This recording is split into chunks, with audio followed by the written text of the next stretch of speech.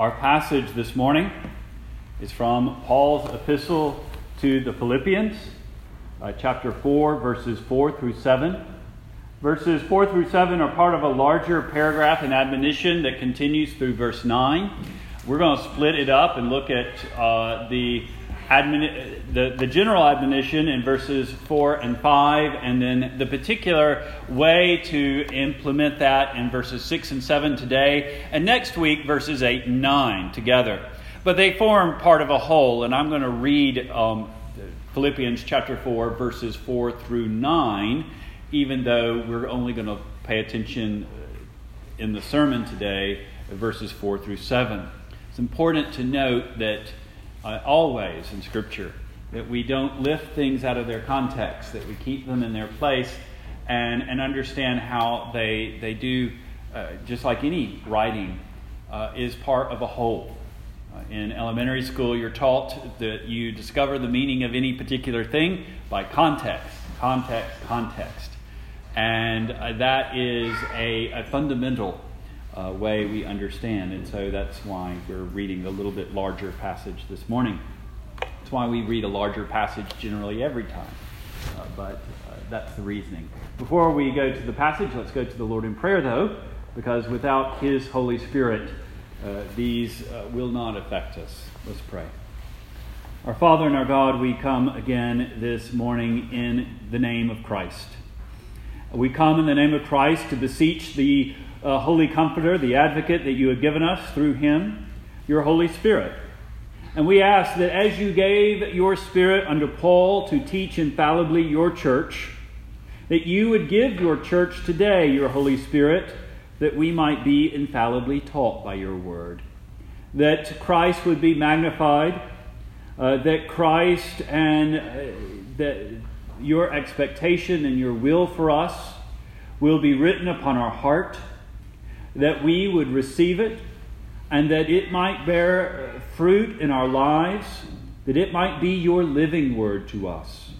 And we ask, dear Lord, that we would indeed bear the fruit of repentance of sin, that we would trust all the more you in Christ Jesus, and that we would give ourselves to obedience in joy. We pray this in Jesus' name. Amen. Hear now the reading of God's holy word from Paul the Apostle's epistle to the Philippians, chapter 4, verses 4 through 9. Rejoice in the Lord always. And again I say, rejoice. Let your moderation be known unto all men. The Lord is at hand. Be careful for nothing, but in everything by prayer and supplication with thanksgiving, let your requests be made known unto God. And the peace of God, which passeth all understanding, shall keep your hearts and minds through Christ Jesus. Finally, brethren, whatsoever things are true, whatsoever things are honest, whatsoever things are just, whatsoever things are pure, whatsoever things are lovely, whatsoever things are of good report, if there be any virtue, and if there be any praise, think on these things. Those things which ye have both learned and received and heard and seen in me, do, and the God of peace shall be with you. The grass withers and the flower fades, but the word of our Lord abides forever. And his people said, Amen. Here we have Paul, and this is the last great admonition of the epistle to the Philippians. It will go on. We'll continue to look at the epistle because there's more things to be said, but he is wrapping up what he's saying. We saw last week his admonition to a potential problem in the church in the way that two great servants of the church, Euodias and Syntyche, were in whatever way pulling apart from each other. And how the church had a vestige interest, really, in bringing them back together and could bring them back together because Christ is the focal point of all of his followers. We humble ourselves before him, and therefore whatever conflict we might have with a brother or sister in Christ, it is of a secondary importance, and it can be subsumed under the greater task and duty we have to the Lord Jesus Christ. and all that Paul has said about humbling ourselves in chapter 2, about being committed to Christ alone in chapter 3, all of those reinforce and really give strength to that following through when the rubber hits the road, as it were, when the time counts. And this is going forward. He's spoken to a particular situation. Now he's giving a general situation. And the admonition is, as so beautifully put in verse 4, rejoice in the Lord always. And he reinforces it. Again, I say rejoice. But part of that is also verse 5. Let your moderation be known unto all men. The Lord is at hand. What Paul is saying here is that it is a duty. It's a duty, but it's also, let's not forget the admonition. It's rejoice, okay? So sometimes, and to be honest, this falls right back to original sin, right back to the fact that we're fallen people, right back to the fact that every time we hear us do this, we want to say no, and every time we hear don't do this, we want to do it. That sinful heart that is within us. And so we hear what ought to be joy and gladness, rejoice in the Lord always, is still given as a duty and as a command.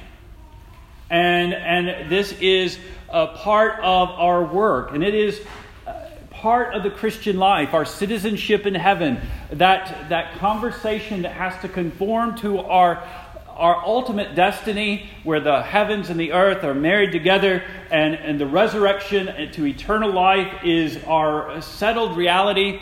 That all of that being real to us, there is an expectation then that we will go through this life with a settled, constant joy.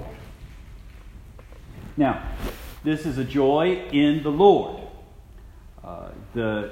Paul is telling them, and this is why verse 5 is an important adjunct to verse 4, that this joy in the Lord is not determined, the joy is not for the Christian determined by your circumstances in this life, but by being in the Lord. And we don't believe we go in and out of the Lord. We don't believe that the Lord forgets us. We don't believe that Jesus Christ, who came to save his sheep, can have any of them snatched out of his hand, as he tells us plainly in John chapter 10. And therefore, if we are his, we are always his. Remember what Paul says to the Philippians in chapter 1, verse 6, that which he has begun, he is faithful to complete. And therefore, since our being in the Lord is constant, our joy to that fact also must be constant. So often, and this was an observation in the ancient world, there's whole philosophies built up around this, and we see it playing out in our modern world, that mankind forgets himself. That he forgets that he is not an animal that is pushed around as a reaction to every stimuli in the world around him. That he forgets that he doesn't have to be reactive, that he has some control over who he is. We call this free will, and even our Reformed heritage is very adamant. This is our free will. We have within ourselves the capacity to be who we are. And animals, they are reacting to stimuli. But so often the misery of human beings is because they are behaving like animals. Something bad happens, they feel bad. Something good happens, they feel good. But only as long as it's a good thing. And then when it becomes a tired thing, they feel bad again. And so nothing satisfies. Why doesn't anything satisfy? Because we're letting our joy be determined by a vanity. Good things, bad things, everything under the sun is vanity. It's passing away. And therefore, anything built on them will be passing away. But Christian joy is not built upon the sand. It is built upon the rock of Jesus Christ. And it endures. And therefore, Christian joy endures. Now, as I'll point out, Christian joy is not jollity. It's not the keep on the sunny side of life at all times. There were times when even our Lord and Savior himself wept. There are times that Christians grieve. But even in that grief, you are always to look to the cause of your joy and gladness. We don't grieve in the same way others grieve without joy. We don't despair in the way others despair. In fact, we probably don't despair because we have that joy. We're not frustrated in the way that others are frustrated if we're looking unto Christ because we have that joy. And so he tells us, let your moderation be known to all. I think the ESV translates it reasonableness. Most modern translations will either translate it forbearance or gentleness. It means a yieldedness. It kind of has all those connotations in it. Really, the English word that best gets at what Paul is saying, but it comes with loaded, so it's not used, but is genteelness. Now, this is going to have to do some explaining. You know how the difference between the way old money and new money sort of behave, the stereotypical way. New money, they're very much proud of their wealth and want to keep it, and they tend to be very snobbish. But the old money has a reputation. It may not be this way in reality, but this is sort of the picture. They're very comfortable, and they can slum it with the best of them because they're not really worried about their position in society. It's secure, and so they can be with anybody, and nobody's going to bring them down, right? And they tend to be a little bit laid back. In that sense is what Paul's talking about with genteelness here. It's not the hoity-toity. It's not the wealth. We're not talking about Christians are supposed to be the hobnobs in society. What he is saying, though, is that we're comfortable with whatever situation we're in. We're not going to let it bother us because we have a firm foundation in Jesus Christ. So that if we are in prison in Rome and have our fate resting on one of the most arbitrary of arbitrary Caesars in Rome, Nero, we could take that as just another day and serving the Lord and find the joy in it and a cause to rejoice, as we've seen Paul already do so. That we can be Euodias or Syntyche, and we have our work we're doing for the Lord in whatever way it was. And there's this other godly woman doing her work. And yeah, they kind of have a friction and a clash. And you wish that a little more attention was given to your work. But you know, what she's doing is good for the Lord too. And we'll both keep on going. Hers is getting all the attention. Mine's not. But I'm not going to let it bother me. I mean, that's exactly what Paul was saying. That in chapter 1, there were those that were preaching the gospel to spite him in prison. But what did he care? They were preaching the gospel, and so Christ was magnified even through his bonds. Their sin, now it wasn't a sin of heresy, it wasn't a sin of a false gospel, but whatever their sin was, personal animus, which also exists within the church, nevertheless was being used for the glory of Christ, and so Paul is genteel about it. There's a place to rejoice and not to be bitter. And this is the way, and this is the only way, by the way, that we can go through life with this admonition and fulfill this admonition to rejoice in the Lord always. Because we do live in a place that is set against us.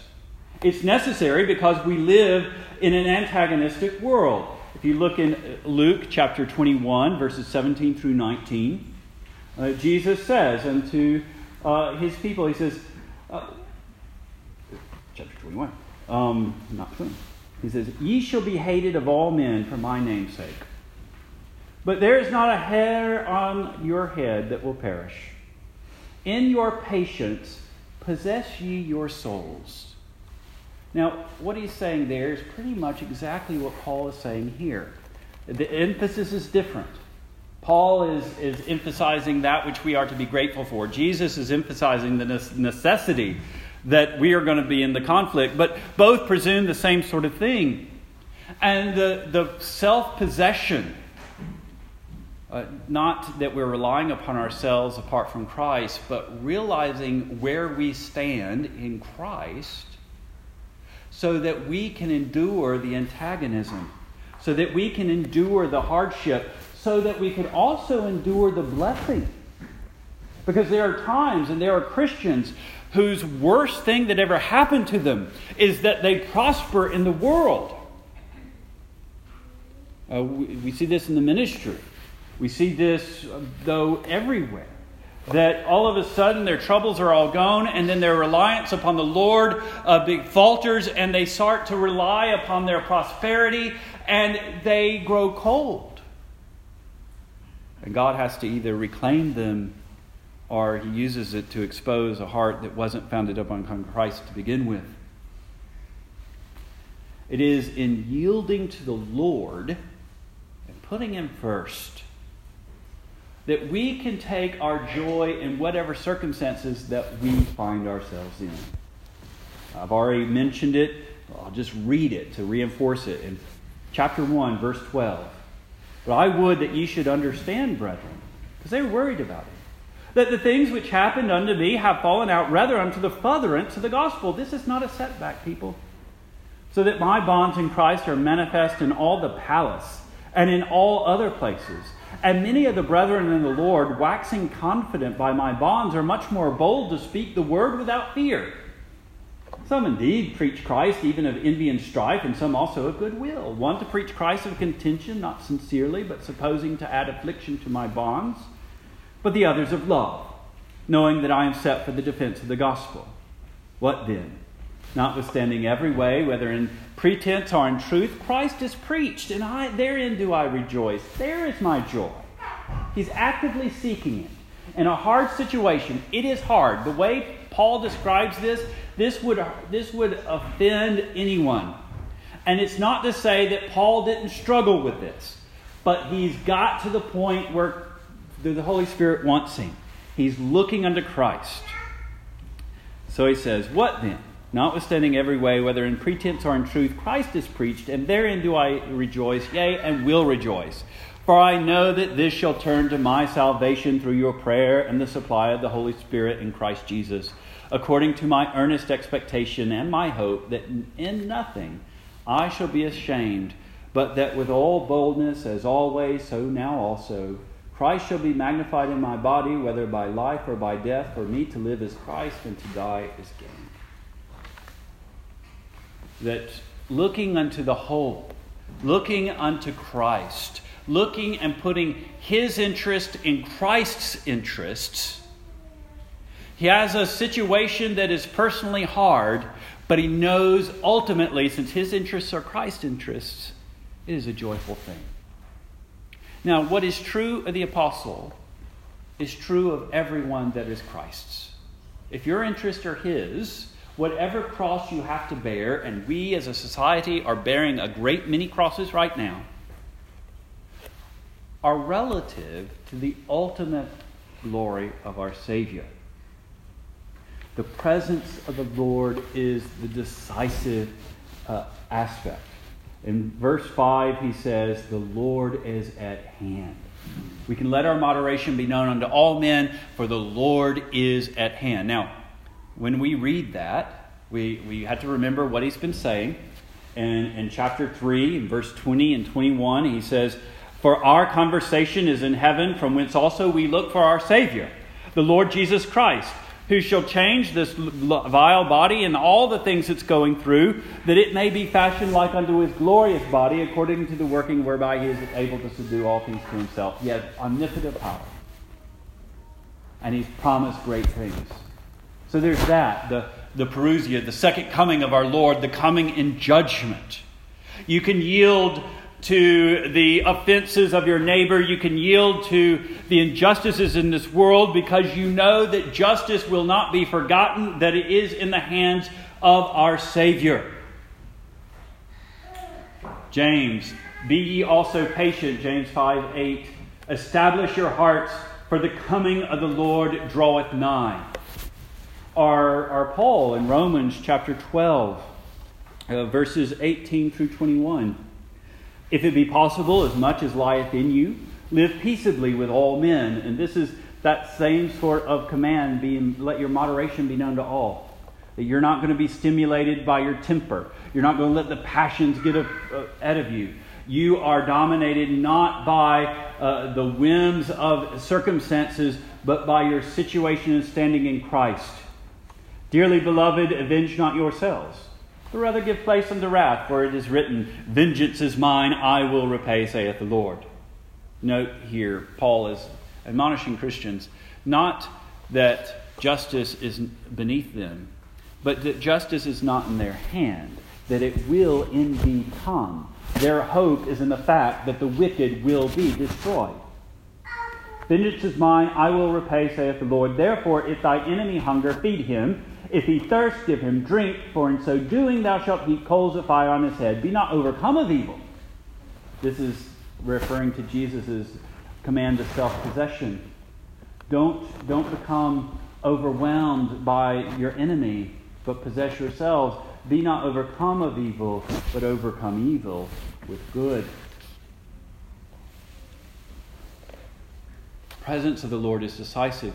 But Paul is using it here, although when he says the Lord is at hand, almost always in Scripture this is a reference to judgment. But here it's a little bit broader than that. The Lord is near you. And as with as much propriety as possible, because of his own sovereign command, he is at your disposal. He's not far off. You don't have to go quest up a 7-story mountain to get to the Lord. You don't have to go through a great pilgrimage of peril and riddles and quests to get to the divine aid. You don't have to sacrifice all that you have in worldly goods and do this sort of thing.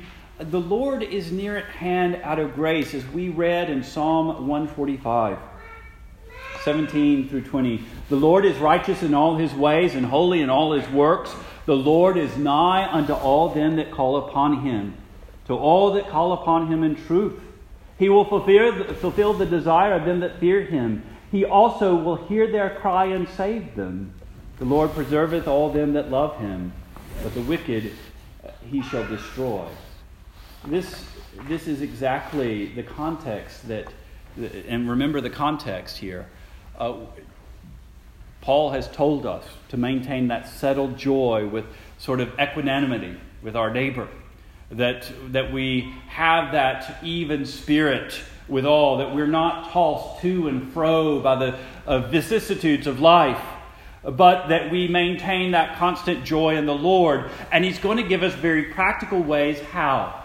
And the first, and what we're looking at this morning, is the fact that Christ is at hand to answer prayer, to hear you, to receive your word, not just so he knows what's going on, but that you might have at your disposal his power.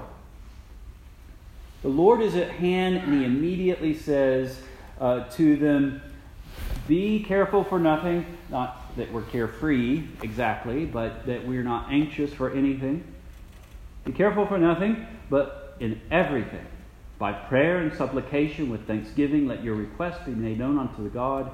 And the peace of God, which passeth all understanding, shall keep your hearts and minds through Christ Jesus.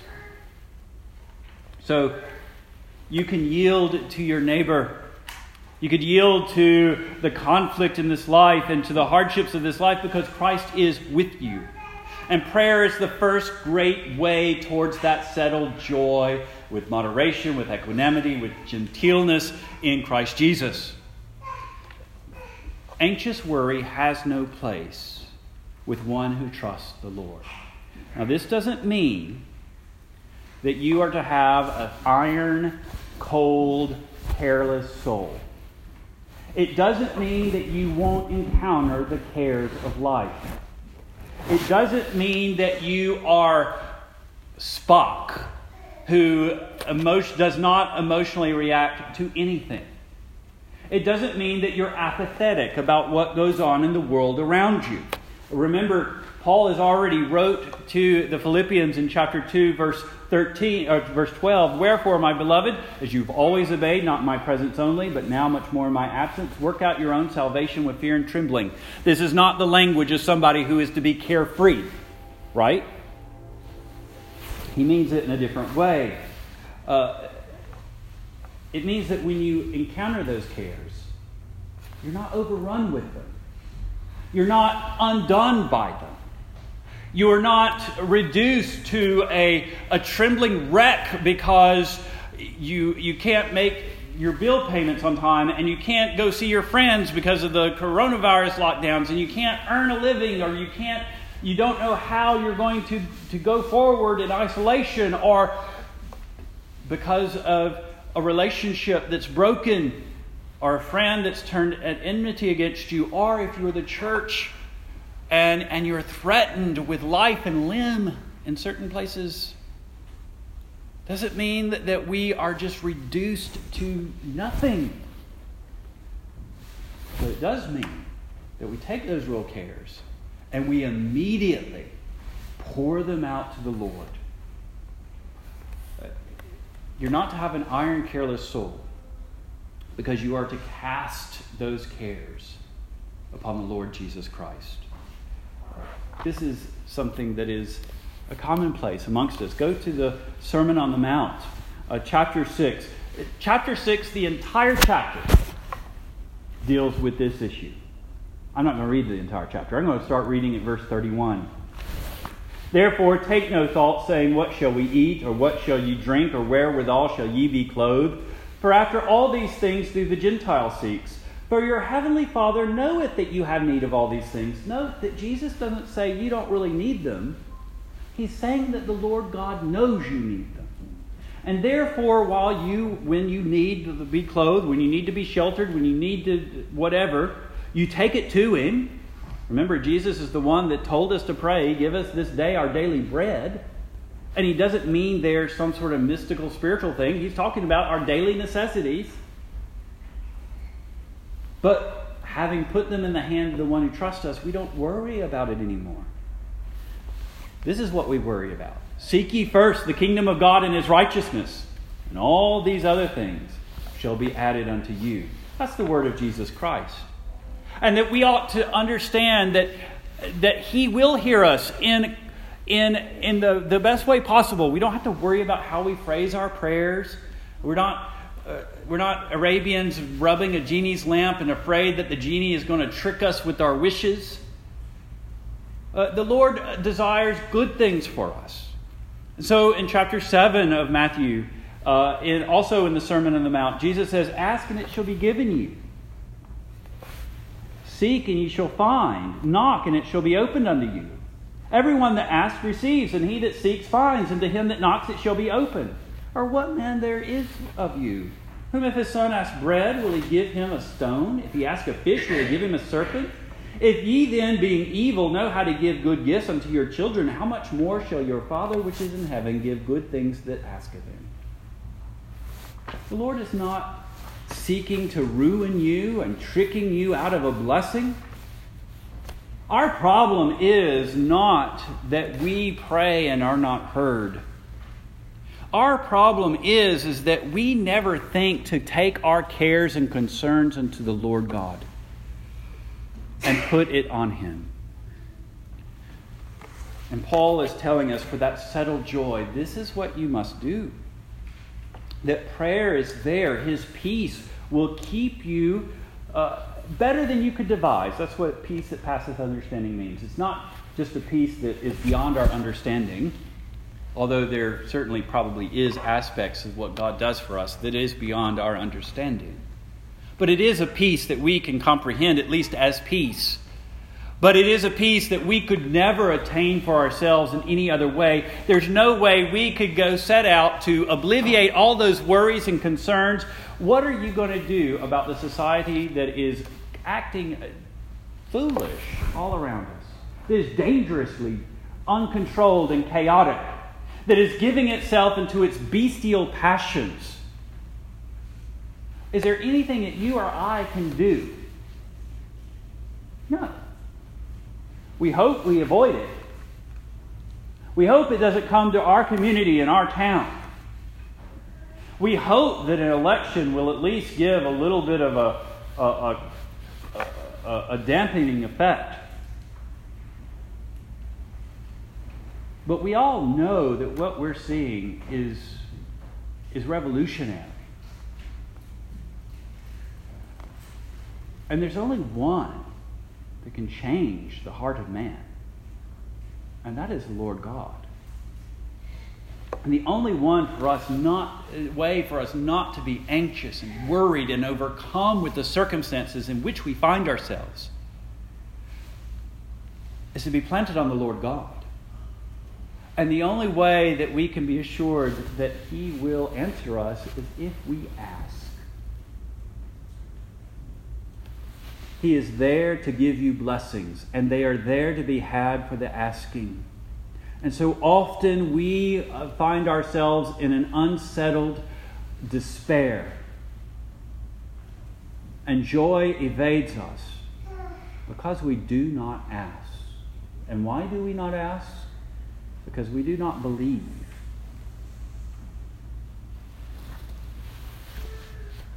But there is a peace that's right at hand.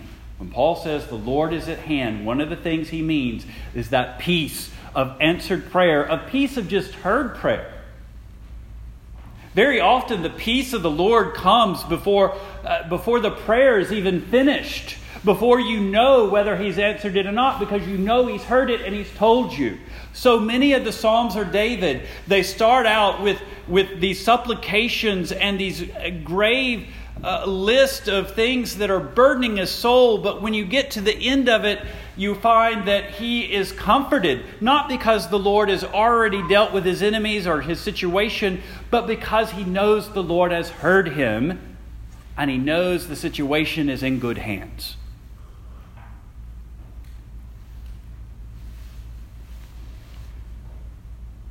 This is your promise. It's your charter of prayer. It's your constitutional rights, if you will. We have no right before the Lord of ourselves. There's nothing in our created. The creature cannot say to the Creator, "Why have you made me thus?" But the Lord Himself has covenanted with us. He has bound Himself to us by His Lord Jesus Christ. And He has given us certain privileges and rights that He expects us to make use of. And the first and foremost of them is just talking to Him. Prayer. And we can't complain about our situation in this world if we're not bringing it to the Lord in prayer. And why doesn't the Lord fix this? Have you asked Him to fix this? Have you poured out your soul to Him? Remember, the Lord doesn't want you necessarily to come to Him with bright religious phrases. When David prays, it is heartfelt and sometimes border on blasphemous because it's honest and sincere. Have you poured out your sincere worries to the Lord? If you haven't, you're not going to get the peace that comes from Him. So here's some admonitions as we close out our service. First, the fact that there is the command to rejoice in the Lord always. That sounds so positive, and it is positive. But it also comes with a certain sort of reality in this world. You must have a patient forbearance. You have to let your moderation be known to all people, because Christian joy is, as I said before, it's not flippant jollity. It's not flippant happy-go-luckiness. It is not always being bright and sunny. It is a joy that can and it must endure the cross. It can and must endure sorrow. It can and it must endure frustration. Because this is a frustrating world. It can and it must endure grief. Our Savior in all these things went before us, and we can go too. Because we have Him to rely upon Him. And so there is also no settled joy without real prayer. Now here's a point that I didn't bring up in verse 6 to kind of help us in remembering the comforts of prayer.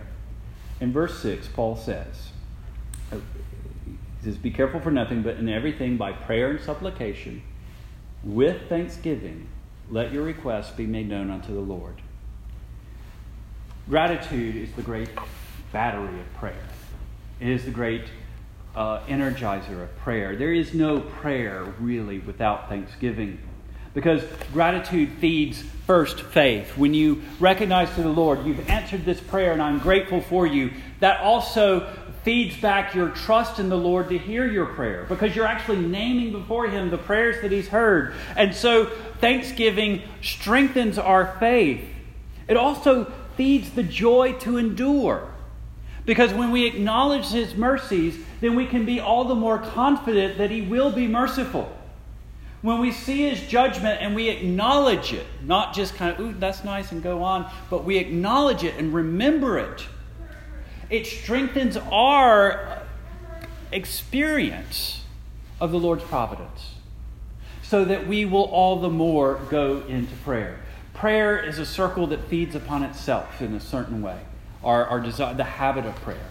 As we go to thank the Lord, we're more confident that He hears us, so we'll bring more supplications and requests to Him. And as we bring more supplications and requests to Him, He will answer more and more, because He has promised to do so. And as we acknowledge that, we will grow more and more to know just how much the Lord is at hand. And that will give us a certain peace, a peace that passes understanding, and a peace that we could not gain for ourselves. That is the duty, the privilege, and the joy of being in Christ Jesus. But it's not had without prayer. So let's pray. Our Father and our God, we come before You this morning in the name of Christ, our Savior, the one who taketh away our sin, and the one who has made us peace with You. And we ask, dear Lord, that You would give us the fullness of that peace, that we would know that whatever tumult we find ourselves in this world, whatever anxious thoughts press heavily upon us, whatever worry, whatever weakness, whatever disappointment, that we know that we have You, and we have You close at hand. Feed our faith, dear Lord, that we might come to You often, that we might never shrink back from approaching You. We ask, dear Lord, that You would give us the faith and spirit of prayer, that we might indeed rejoice always. In Jesus' name. In Jesus' name we pray. Amen.